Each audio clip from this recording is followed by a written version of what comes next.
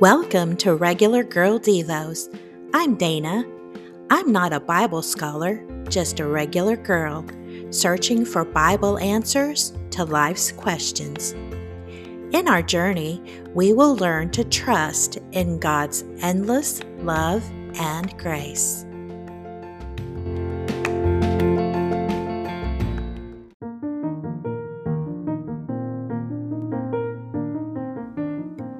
Maybe you need a change. The signs may be small or perhaps just persistent. For example, restlessness or regularly reliving the past without imagining fresh adventures. Do you feel way too cozy in your comfort zone? Do you feel stuck? God has a new and better place for you. Timothy Keller said, God sees us as we are, loves us as we are, and accepts us as we are. But by His grace, He does not leave us as we are. Don't avoid change because of challenges, because these challenges encourage us to change.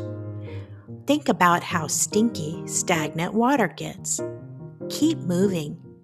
Don't be afraid to jump into God's flow and grow. Making a change involves time and effort. Decide to move on by seeing it as worth the work and realizing the benefits. Don't allow fears and regrets to sneak in. Go for it. What kind of move do you need? Relocation? School? Career change? Making new friends? Mental and physical health changes? A closer relationship with God? Prepare and make your move in 3 not-so-easy steps. 1. What would your change look like? Picture yourself there. Imagine your new life. 2. Throw out the junk, save what is special, and replace the worn out. Step 3. After all the hard work, rest. Learn to live in your new place and appreciate what is different. In my next post, entitled You Can Move On with God, I will explain Step 1.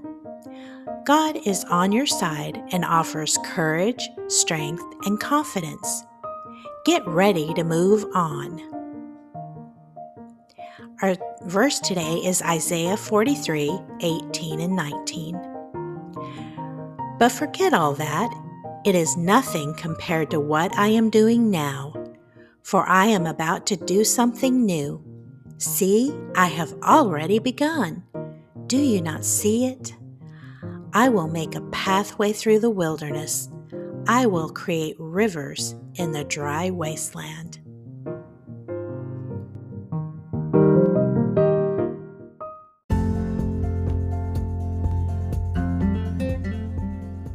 Thank you for listening today. Become a subscriber at haveagather.com and receive my Build a Life of Peace workbook. Stay connected to God, our source for true joy and peace.